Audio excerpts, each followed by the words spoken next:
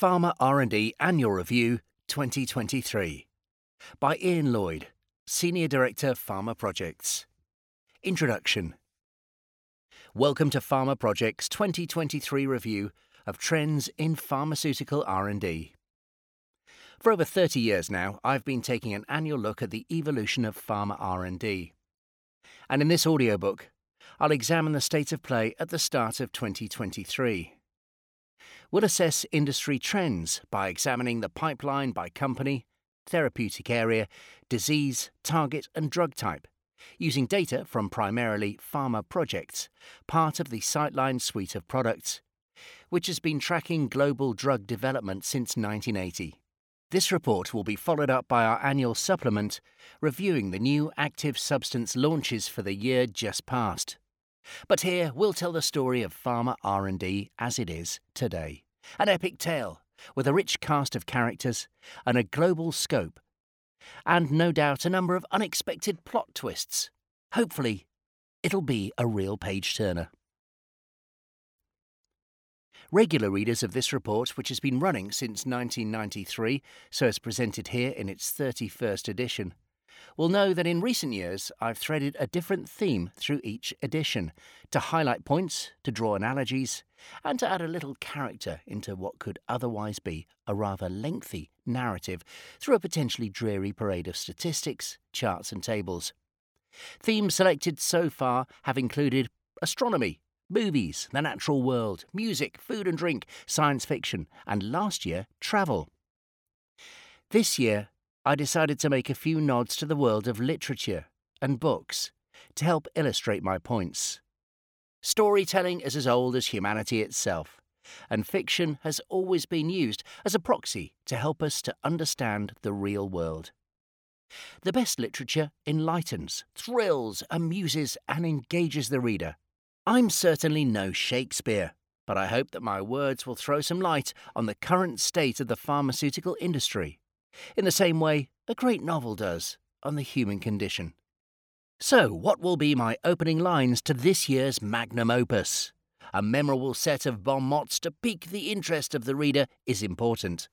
Various online polls pick different books as having the best attention-grabbing first sentences, but a number come up regularly in the top tens, so there is some degree of consensus of what constitutes a classic first sentence construction. Among those repeatedly cited are, "It is a truth universally acknowledged that a single man in possession of a good fortune must be in want of a wife." Jane Austen, Pride and Prejudice, 1813. "It was a bright cold day in April, and the clocks were striking 13. George Orwell, 1984, 1949. If you really want to hear about it, the first thing you'll probably want to know is where I was born, and what my lousy childhood was like, and how my parents were occupied and all before they had me, and all that David Copperfield kind of crap. But I don't feel like going into it if you want to know the truth." J.D. Salinger, The Catcher in the Rye, 1951. And all this happened, more or less. Kurt Vonnegut, Slaughterhouse-Five, 1969. But perhaps one of the most famous opening lines to a novel in history, which best describes the experience of pharma over the past few years, can be borrowed from Charles Dickens' seminal 1859 opus, A Tale of Two Cities. "It was the best of times. It was the worst of times. It was the age of wisdom. It was the age of foolishness. It was the epoch of belief. It was the epoch of incredulity. It was the season of light. It was the season of darkness. It was the spring of hope. It was the winter of despair." Of course, it's the COVID-19 pandemic that I'm thinking of here. A globally cataclysmic event, it threw the entire world into turmoil and placed the pharmaceutical industry firmly at the centre of the action. Suddenly, drug R&D was supposed to ride to a heroic rescue, but at the same time, a whole set of new barriers were being thrown in the way of its delivering the much-desired happy ending. Clinical trials had to be paused. Lab workers found themselves marooned at home, and the whole script for drug development had to be rewritten. But as any good author will tell you, without jeopardy, there's no tension, and thus no story. What has followed during a time when many of us felt like we were living through a dystopian drama worthy of Margaret Atwood was an almost Homeric quest for a solution to an almost unprecedented crisis. With the stoicism worthy of Thomas Hardy's Gabriel Oak, Far from the Madding Crowd 1874, the industry hunkered down and just got on with it.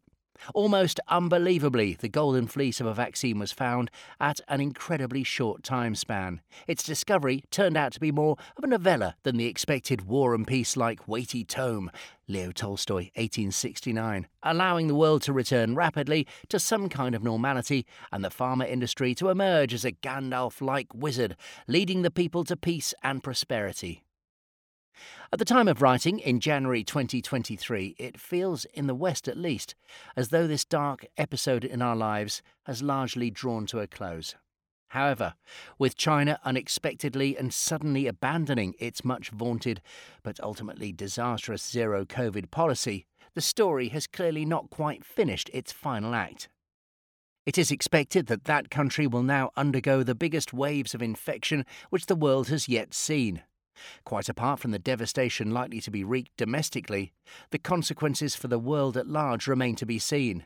There's nothing that the coronavirus likes more than a huge cast of supporting characters in which to foment the potential curveball of a new variant.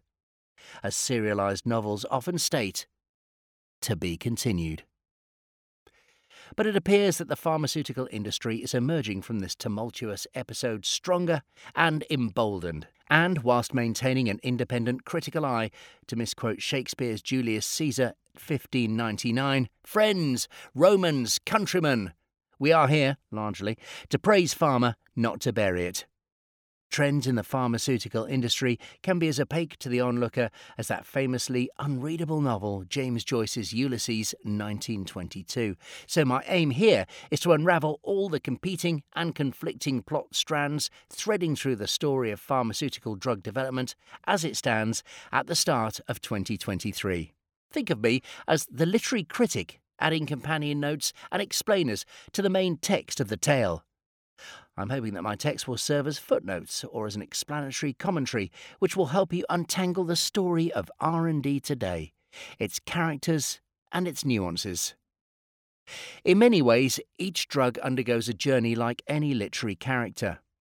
We're introduced to each new molecule at the start of the story during its preclinical development, where we find out about its defining qualities, its strengths and weaknesses, and its potential role in the emerging story. As we go through the clinical stages of development, some drugs move forward, their narrative enhanced by positive outcomes, whereas some stumble and fall on hard times, Charles Dickens, 1854, and other characters are completely killed off. As the will they, won't they plotline reaches its denouement, the dramatic tension climaxes as we wait to see whether the powers that be will give us that longed-for happy ending or seal the drug's fate to a more downbeat final act. If all's well that ends well, William Shakespeare, 1623, the pharma companies responsible for our molecule's success will soon be embarking on a sequel. So settle down in your favourite chair, pour yourself a mug or a glass of whatever is your chosen tipple, and let's open the pages on the story of 2023. Guiding you through the cast of characters and the inevitable twisty-turny plot, I'll be your narrator. If you're sitting comfortably, I'll begin. The beginning is always today. Mary Shelley, Short Stories, Volume 2, 2014.